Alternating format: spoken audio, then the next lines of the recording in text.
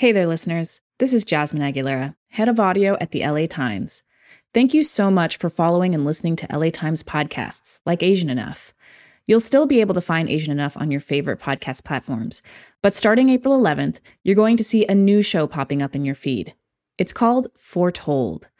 Foretold follows the story of Paulina Stevens, a Romani woman who was raised with the assumption that she would leave school, marry young, and become a fortune teller. Her fate seemed pretty certain, until she decided to leave it all behind. With Paulina's story as a starting point, Foretold will take you past the neon psychic signs and trendy tarot cards to unravel myths and stereotypes that have followed the Romani people for centuries. If you follow Asian Enough, you already follow Foretold. Be among the first to hear episode 1 on April 11th, and keep following for new episodes every Tuesday. Can a fortune teller change your fate? Find out on Foretold, a new podcast from the LA Times.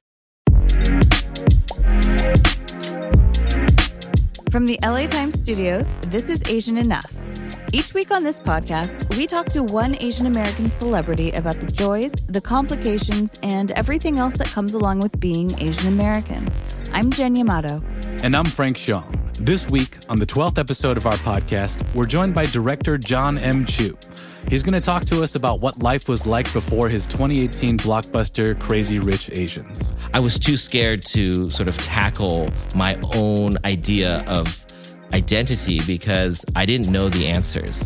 We'll also talk about Jon's real-life Crazy Rich Asians connection, his parents' views on raising Asian American kids, and what he's working on next. All right, let's do it.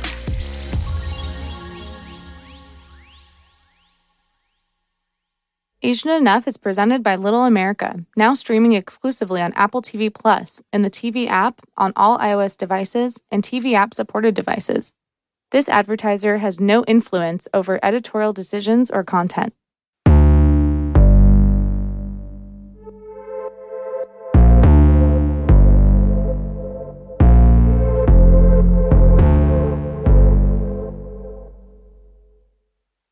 Jon M. is the filmmaker behind the movies Crazy Rich Asians, Step Up to the Streets, and G.I. Joe Retaliation, among many others.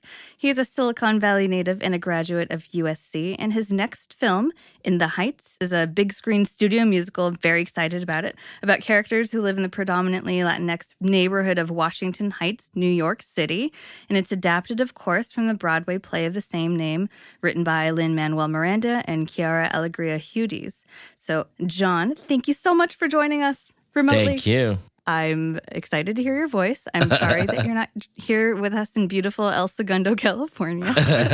Well, I'm in a little edit room surrounded by all the stress of finishing a movie. So this would be fun. Wait, are you calling from your actual edit room in the Heights? Yeah, I'm in the actual edit room that on the couch that I basically sleep on in front of the big board where I put up all the scenes and reshuffle until we find the right movie. I feel like home.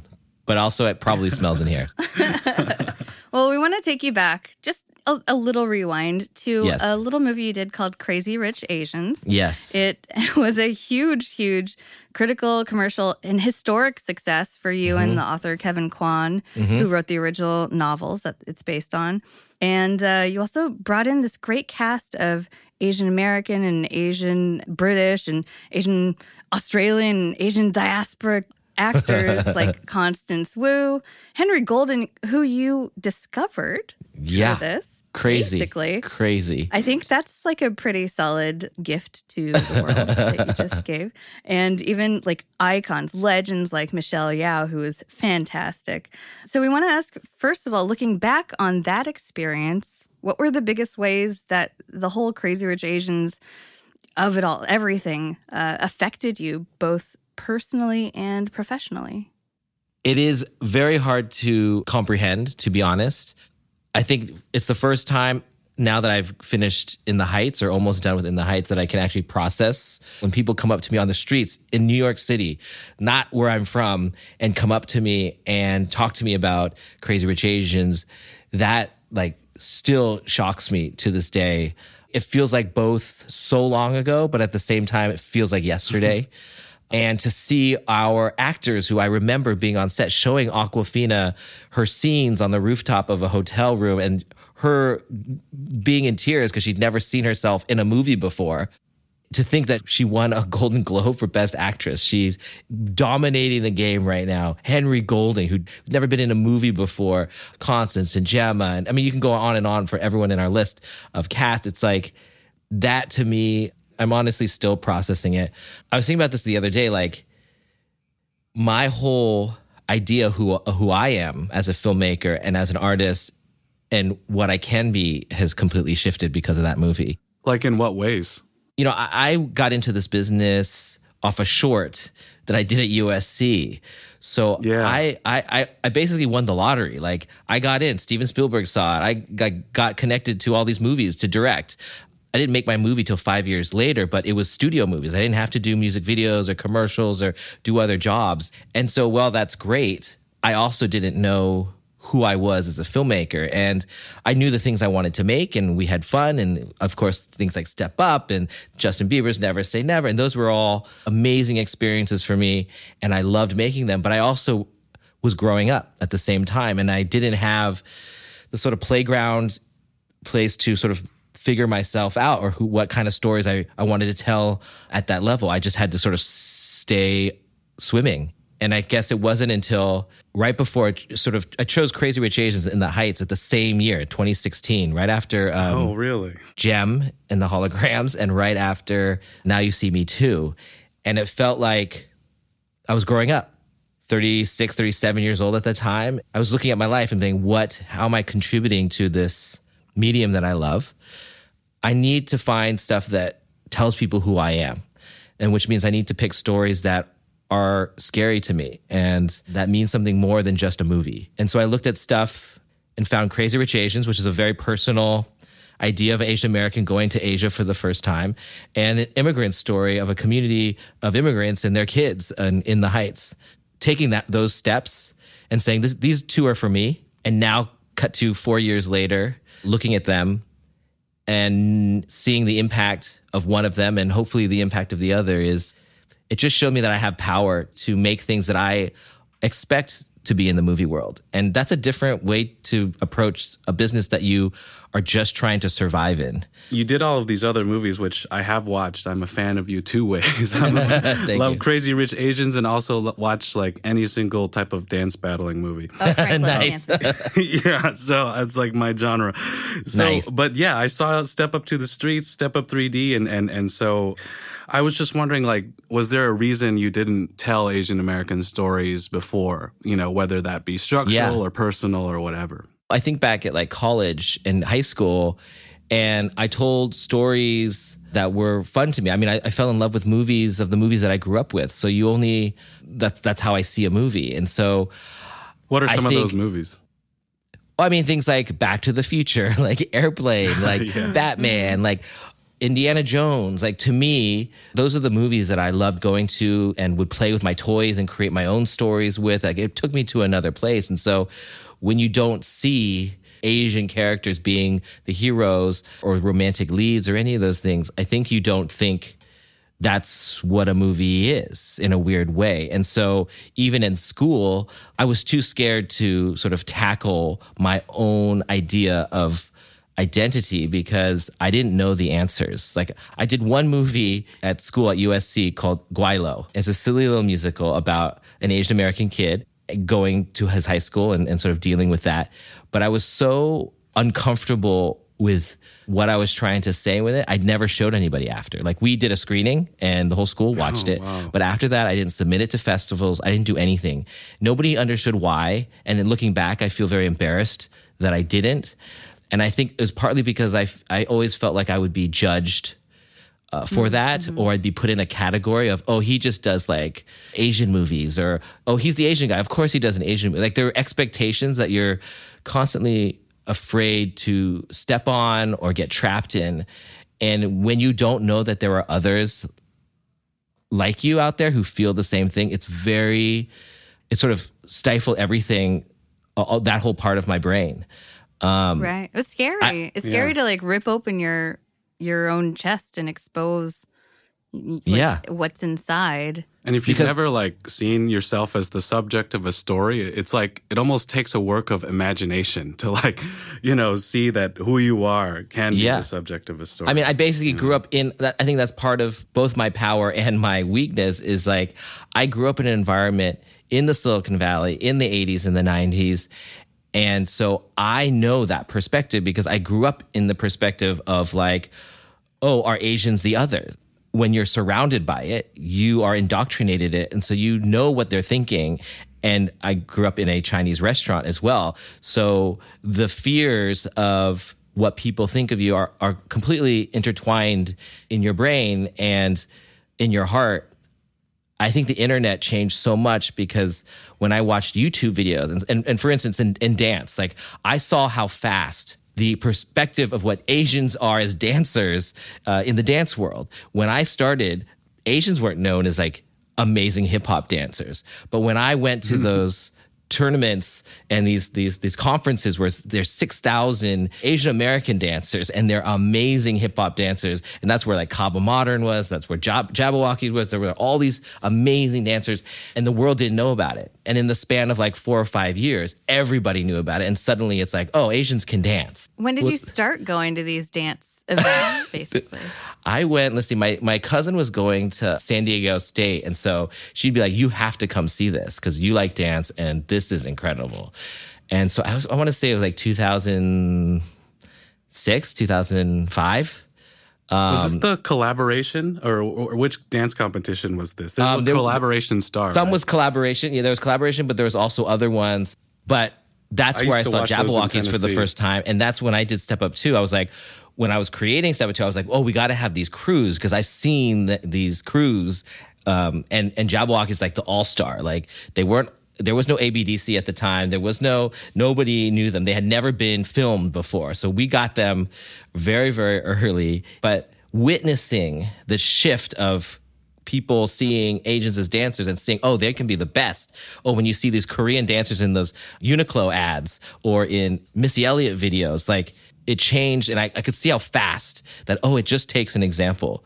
I love that you have always seemed to love dance and music and sort of gravitated towards those areas in your work. Obviously, I remember I went to the set of your web series, your superhero dance web series, the LXD, when you guys were shooting like a showdown scene in this old West town. That's true. They were kicking us out in 15 minutes, so we had to shoot like our whole last episode in 15 minutes. It was insane. And I think you were there.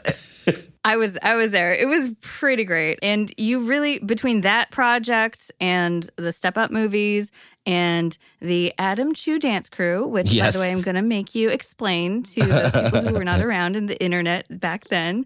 Yes. But you really seem to be able to lean into these interests of yours, but at the same time, create this like company of talent. Like Harry Shum Jr. got so many great spotlights through your works with him, and so many other dancers got on my radar. Mad Chad, Casper Smar was in it, all that stuff. It was crazy. It was crazy times. How did that what kind of role did that project have? First of all, how do you describe it now, looking back? I mean, we were early in YouTube. It was like 2007, 2008, maybe? I don't know, maybe 2008. 2009, somewhere around there.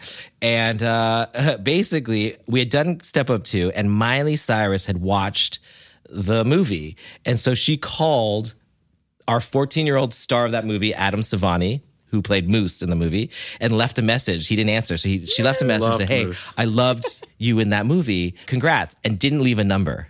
And so she's like 15 or 16, and he's 14. He calls me. He's like, oh my gosh, Miley Cyrus just called me. Can you get me her number? I'm like, I don't know how to get her. What do you want me to do? Like call her agent? He's like, yeah, call her agent. I'm like, no, I'm not going to do that. But she already had a YouTube channel, and we were thinking like, hey, we should do some videos on this YouTube thing.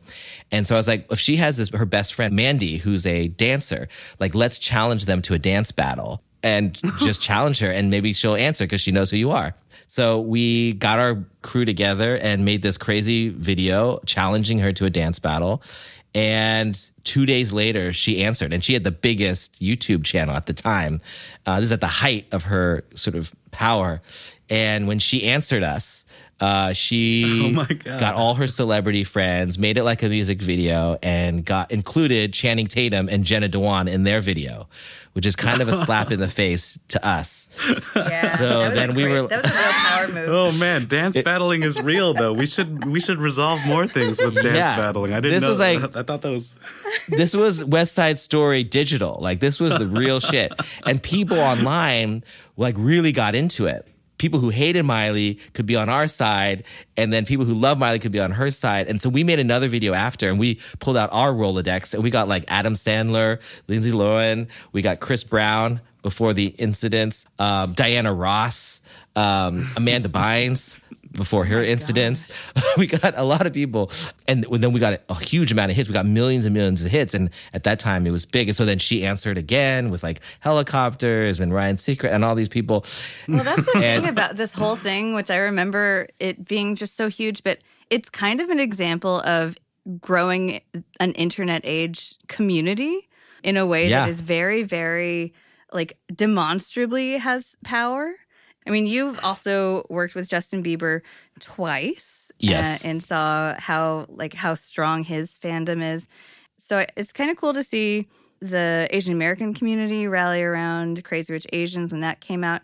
Not that they're at all related to one another. Yes, but yes. You know, all these. I mean, they are examples, though a little bit though. Like that's what I wanted to ask about is you know, could the Asian American dance crews in Southern California is such a thing. You know, I went to UCLA, watched them, and it's so cool to kind of hear you talk about how you did, Frank. Yeah. I mean, I you know, and Jabberwockies, like, weren't they on like America's Next Best Dance Crew or something like that? Yeah, but that was after. Like that was when like the world got to know them. But before that, like John Chu knew them first. They were in AC/DC, our Adam exactly. Chu dance crew, before they were actually while they were on there. They were in Step Up 2 before they were ever on that show. Oh, so you put the Jabberwockies on the map then? You I don't know if I that put was it. a I moment mean, of I think they put themselves representation. on the I mean, map. with the masks. Yeah, but we filmed them for the first time, for sure. I had already made my first studio movie, and yet I still felt like when I would watch YouTube, I was like, this is like energy. And I reminded myself that I didn't have to ask permission for anything. Like I have a camera, I know how to edit, and I shot and edited all our YouTube battle videos. I didn't have to answer to anybody. And that's an amazing confidence builder and powerful thing to know that you have at your fingertips, and you can have millions of people watching it tomorrow, not next week when a marketing company goes, not with a press release, like just releasing it. It was a big lesson to me during that time, knowing that I have no excuses not to make stuff at any moment that I want to make stuff. Mm-hmm. I actually wrote a story about those Asian YouTubers in college for the Daily Bruin. Oh, nice. Yeah, so like that was a time when you wanted to see Asians moving in video. you had to go on YouTube. Yeah. I think it was the first time that I really realized, there were Asian Americans out there who talk like me, who are going through the same things like me, who love Chinese food and make it feel like it's home like me, but also love a burger at In-N-Out. And love to dance and loved all these other things. How did you get so interested in dance, and what were your experiences of it growing up in the Silicon Valley? I grew up in like Los Altos, which is like 5 minutes from Palo Alto, right in the heart of the Silicon Valley. I wanted to be an animator when I was little, like 3rd, 4th grade. I discovered the camera in like 5th grade, and when I started editing with this little Sharper Image mixer, I realized that's what I want to do. And so growing up in the Silicon Valley could not have asked for a better experience. One, watching my parents own this restaurant, and still there 50 years later, Chef Chu's. They were ambassadors to a culture. I'm the youngest of 5, so by the time I came around, we were sort of set in that neighborhood. Whereas like my older brother, like they were literally pioneering so much in that area, introducing Chinese food to people who didn't necessarily know. So you guys were the only one around. Did you ever have to work there or anything? So again, by the time I came around, we weren't the only ones around, but that wave had been happening, and my parents never let me work there. They never let any of the kids work there. They want us to do everything they couldn't do. Of course, their ultimate dream was us for all to have a restaurant somewhere. But my mom would say they don't want us to get used to like cash. They want us to like try things. So I took drums, saxophone, violin, guitar, piano. I took tap classes. I was in ballroom dance classes. We go to see shows every weekend, whether it's musical season, opera season, or ballet season in the city. They very much wanted us to feel that we didn't feel out of place, both good and bad. Like they didn't, by the time I came around, they didn't really speak Chinese. I mean, they spoke Chinese to each other and around us, but even my grandparents like could communicate enough that I didn't have to. So, which is probably the biggest regret.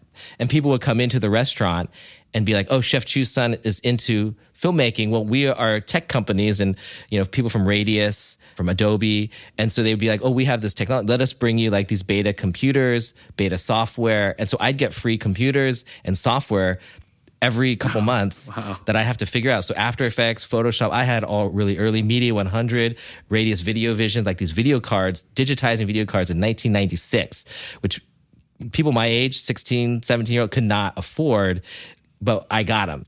I was doing like dissolves and star wipes before anyone my age really could afford that stuff. And so I started doing like weddings and bar mitzvahs and stuff. And what I was making, even if it was like a silly wedding video, I would copy from movies to try to get a sense of what they were doing, learning how to mix sound and music and sound effects with my stereo and my VCRs. I learned all that very, very early, and how meticulous you had to be in order to execute what you needed to get.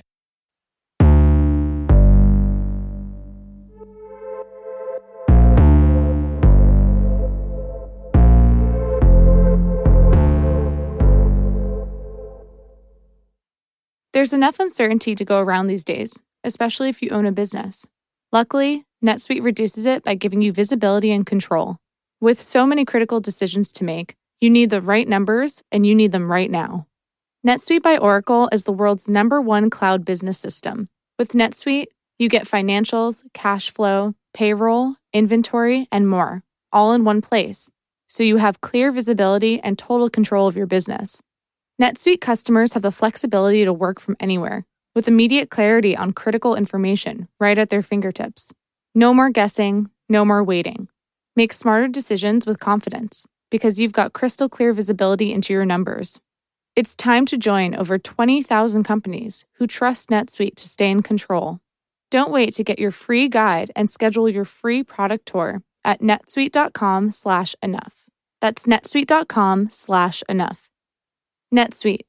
Business grows here.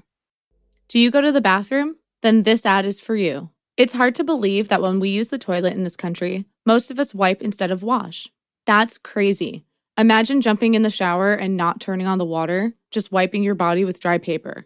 For years, bidets have been available but hideously expensive, costing thousands of dollars. The Hello Tushy Modern Bidet Attachment is here to democratize the blessings bestowed by bidets and offer clean behinds to everyone. Hello Tushy uses a precise stream of fresh water to leave you feeling clean. And it's only $79. It attaches to your existing toilet, requires no electricity or additional plumbing, and cuts toilet paper use by 80%. So the Hello Tushy bidet pays for itself in a few months. Because with Hello Tushy, you don't need to wipe at all. Even the best two-ply just can't compete when it comes to a hands-free bathroom experience.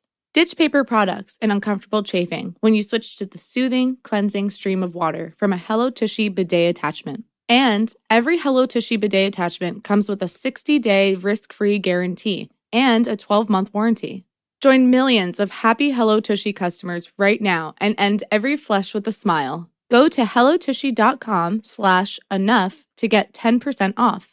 This is a special offer just for our listeners. So go to hellotushy.com/enough for 10% off.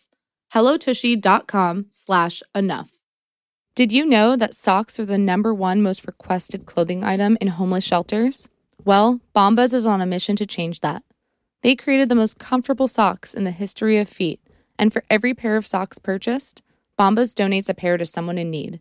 And they've donated over 20 million pairs. Designed with special comfort innovations, colors, patterns, lengths, and styles, Bombas are perfect for the whole family. Get your hands on a pair of Bombas socks and your feet will thank you. They're made from super soft, natural cotton, and every pair is designed with arch support, a seamless toe, and a cushioned footbed that's supportive but not too thick. My new favorites are their new merino wool socks, designed to be breathable, dry, and never itchy, with just the right amount of thickness.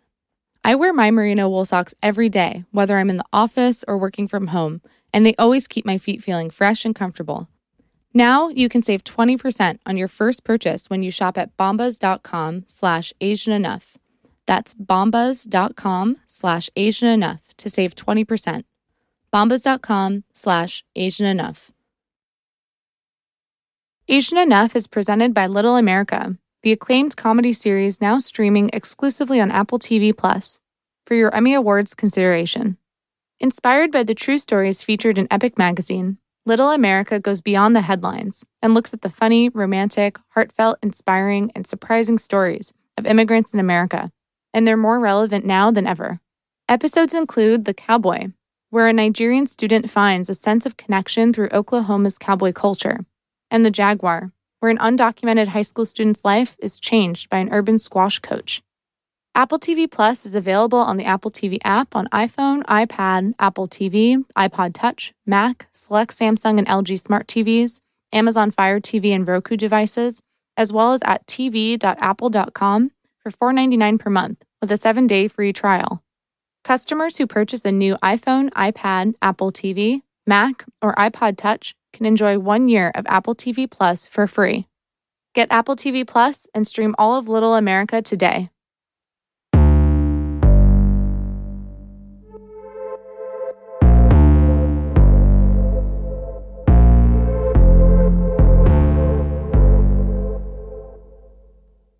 So your parents were originally from Taiwan and China, right? Yeah. Yeah. What brought them here? They came separately. They met in San Mateo in the Bay Area. So my mom came with her family of 6 when she was like 19 years old. She was the oldest. And so everyone lives, within a couple miles of each other. And then my dad came over. His father opened a restaurant in the Bay Area. They met through like friends of friends. And they started the restaurant together at first of this little, in the mini mall, basically on this corner. And they had one little stall in it. And then they eventually got the place next door and the place next door. And then now they have the whole block. So that's amazing.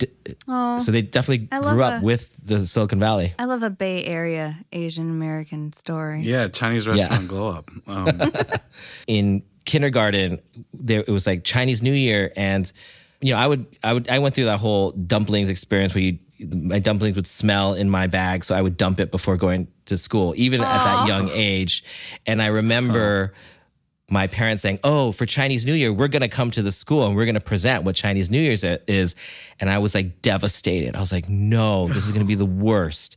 And they came and they brought they did a whole lion dance, them and a couple of the chefs, and they brought Your their parents little are lion dancing at the school? Yes. Wow. By the way, they're not these kind of dancers, but they brought the thing and pranced around in it, and they gave everyone red envelopes with gold chocolates inside and talked about Chinese New Year. And after that, my friends were like, "Your parents are so cool. We want to go to your restaurant."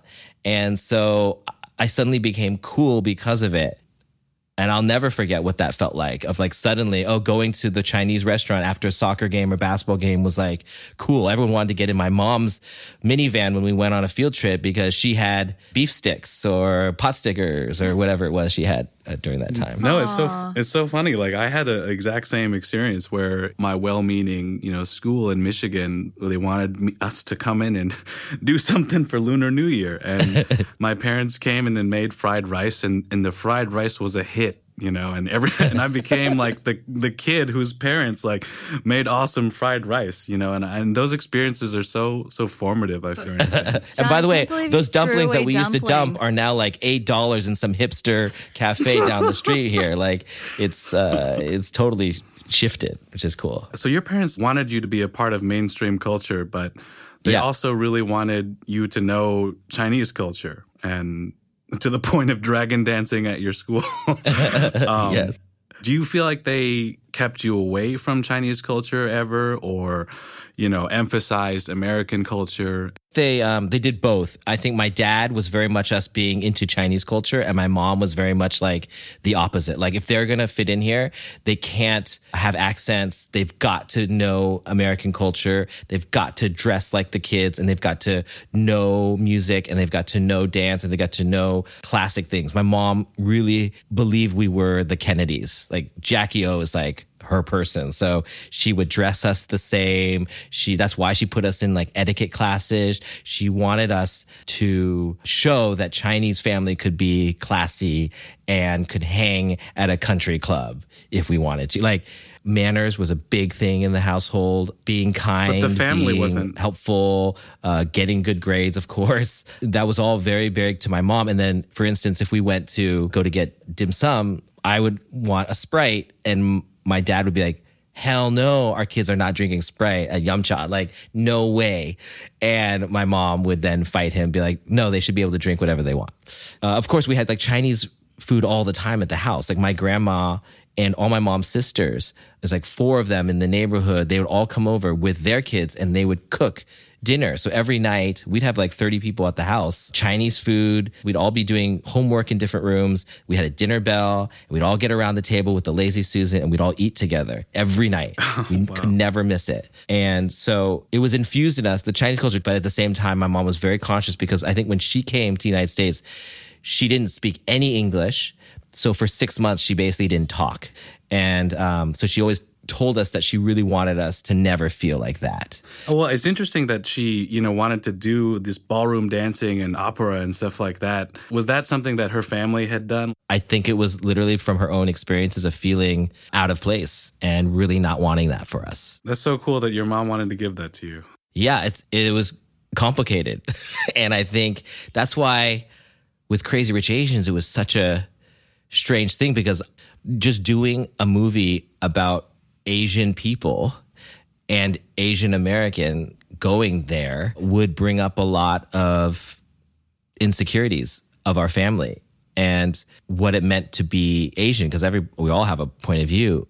And when I first told her, they were both excited, but also sort of like, well, what are you going to say? What are you going to do? Like, what does it mean? What do you mean Crazy Rich Asian? That sounds great, And when I was pitching, I was listening to a lot of music to try to figure out, like, what is this world we're going into, and how, like, I want it to feel like a classic Hollywood movie, but what kind of like sounds and things from Asia would bring that. And we found all these old school songs from like the 60s and that we use in the movie now, actually. And I remember bringing the playlist back home and playing some songs for her.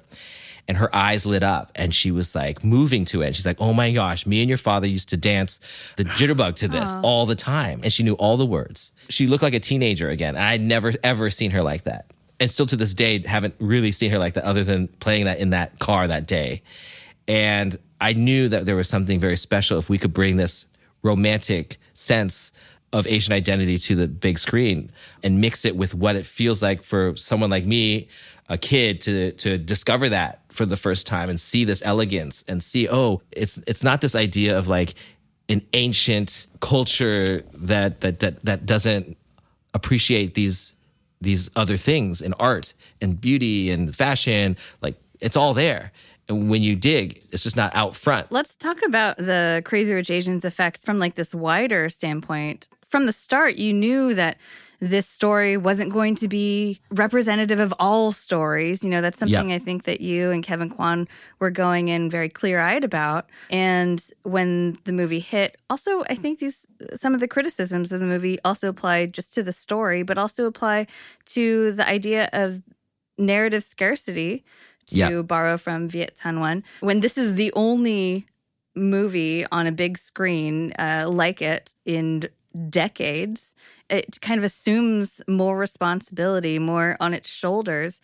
And I wonder what you say now about the lessons that you learned from that and coming out. Like, what were your reactions to some of the criticisms over either casting or the sort of elite world that this story is set in? And what's been easier this time going into looking at the sequels, the Crazy Rich Asians 2 and 3? Well, I do feel like my experience in the movie making world, especially in the studio and like in my studio movies, I've had to work with brands that have fan bases already. All those things trained me emotionally for what I would be up against in making Crazy Rich Asians, no doubt. Like, I'm not sure a lot of people could survive the personal attacks or the insecurity of what you're doing could ruin this thing for all your people, like, or your family could be ashamed of you of what you're doing. Like, I think I was built for that. Having gone through movies that don't get high Rotten Tomato scores, you build a thick skin and you realign your reasons for making your particular movie. Crazy Rich Asians couldn't be everyone's story, but people wanted it to be that anyway, right? And a lot of the sort of criticism came from, like from non-East Asians who were like, well, what does this do for like non-East Asians? And I guess I don't know. When my non-East Asian friends asked me that, I didn't know what to say. What do you say? Yeah, this couldn't be a movie for everything. There is an existing book with existing things in it. I guess if I made it out of my own head and like it just came out of the sky, like, okay, fair. But like there are characters that exist. There are fans that exist of these characters. And my biggest contribution was seeing this Rachel story, like knowing that it's not about 10 different characters. It's about one character, Rachel Chu, an Asian American going to Asia for the first time and figuring out her self-worth. That's it. It's not a love story. There are love things in it, but the movie can end when she walks away from that mahjong game. We should be totally emotionally satisfied with that. And I knew that from the very beginning. Every time the studio would be like, but we don't know Nick's side. What is Nick going through? What is blah, blah, blah going through? I'm like, it doesn't matter. This is one person's story. That's not necessarily what the book was either, but that's the only personal place that I could come from. I knew her story. I mean, literally, I'm in the book. Our family is like mentioned because Kevin Kwan, I didn't discover this till later, getting the job, is like friends with my cousin Vivian Chu, who would tell stories of the Chus in Cupertino, which is where my family is from. And in the book, they talk about one of the Chu family members making movies in Hollywood. So, and it's you. And it's me, which is crazy. All these weird things happen in that movie that when those things happen, you're supposed to make the movie. But did I learn a lot from when people say those criticisms and say, hey, why don't you pay attention to this or that? 100%. It hurts my heart. And I can only become a better filmmaker from that, or a better storyteller, or better person to understand all the different complicated emotions of what does representation mean. Movies are a 2-hour experience, so you're limited. And so definitely those lessons get carried on to something like In the Heights when you think about, all right, who of all these Latin American countries have we not represented yet? And how are we representing that? Or do we need to? Or like, what is this all about actually? That's one thing that I've really enjoyed watching from the outside is you seemingly using your Crazy Rich Asians clout now to, for example, announce that you're developing a movie based on the Thai cave diver story that would give voice to the actual people, the actual Thai voices involved in that. And then In the Heights, it's really cool to see you collaborating with Lin-Manuel on this. I know that it's going to be huge in terms of representation, hopefully on the scale that Crazy Rich Asians was, but for the Latinx community as well. So you're wrapping up that experience now. How has the In the Heights process shown or allowed you to use your voice and use your power to not only be a force for representation, but like intersectional representation? Yeah.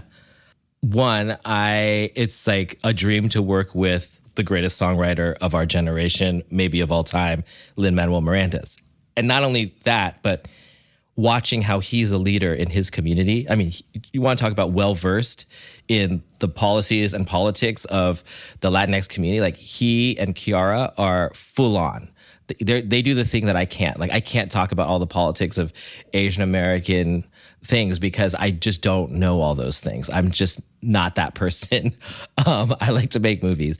but they know all those things. And it's so amazing to watch how they interact. They still live in the community that Lynn grew up in. And this story, the songs are written about this neighborhood, in these neighborhoods, about the bodega owner on the corner. To see him show up at an extras casting call, these extra casting, everybody jumps into a room, they just take Polaroids and they leave. And then I look at the Polaroids and I decide, like, what's the look that we want? He shows up at that thing. He texts me on a Sunday, because it happened like Sunday at 3:00. Texts me, where is that? Oh, it's like, I think at this address. I don't even know. He goes, he shows up, and he talks to his people, and his people being his neighbors, telling him how much this means to him, that they're here and that they've shown up and that apologize for taking their parking when we shoot. And it just reminds me, like, I've got to be a better leader in that. You have to be that person to take that extra time if you want to talk about representing people. It's not just about making a movie. And I learned a lot in Crazy Rich Asians of, like, I can't just go hide once I make this movie. I have to actually take action. And I got to bring stuff to Lynn too, like, to watch him do that and then tell him, like, these are the things that at once Crazy Rich Asians came out, I learned who we're representing. You have to be very specific about what sauces are on the table for that meal. Like, it better be the way their abuela put it on that table. We better be specific about hair and patterns on their clothes or the voice on the radio. It better be from that region. It better not be a Spanish voice, because that's different than what's happening here. We had a very open on set, so actors could say, this is not the way it would be. Move the camera, reset the lights. Like, these are the things that we had to stop and do, because that's the type of movie, this is the type of experience we're making. It's that time in our podcast when we ask our guests to share a bad Asian confession. And that's any story or life experience or situation that's made you feel like you're a bad Asian. So what's yours? So what's mine? Probably the worst Asian thing I did was, my mom made me take violin as a kid and piano, and I didn't want to rehearse. But she would force us to practice every day for like 30 minutes. And eventually she was like, I don't care what you do, you just have to sit at the piano. And so I would sit at the piano and I would bang the keys as loud as I could and make up songs about how much I hated piano.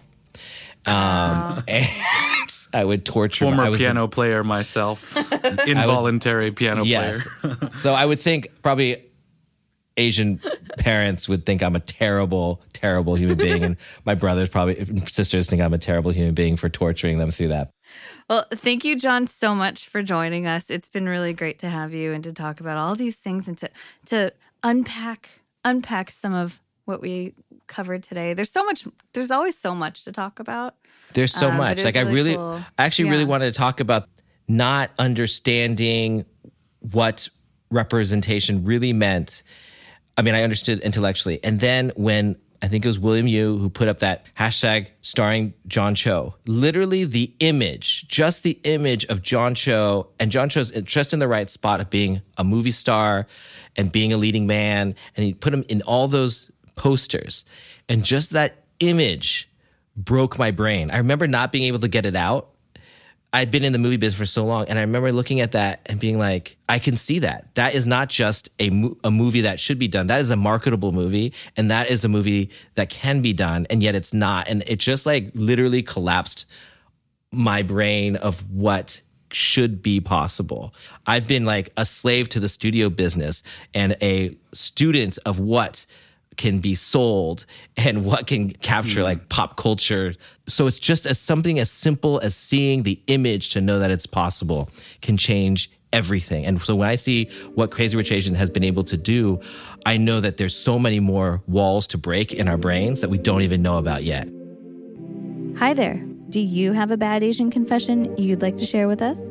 Call us at 213-986-5652. That's 213-986-5652. Maybe we'll even play it on the show, like this one, coming to us from a listener who grew up in Alaska. Hi, I wanted to leave my bad Asian confession. So I am half Thai, half white.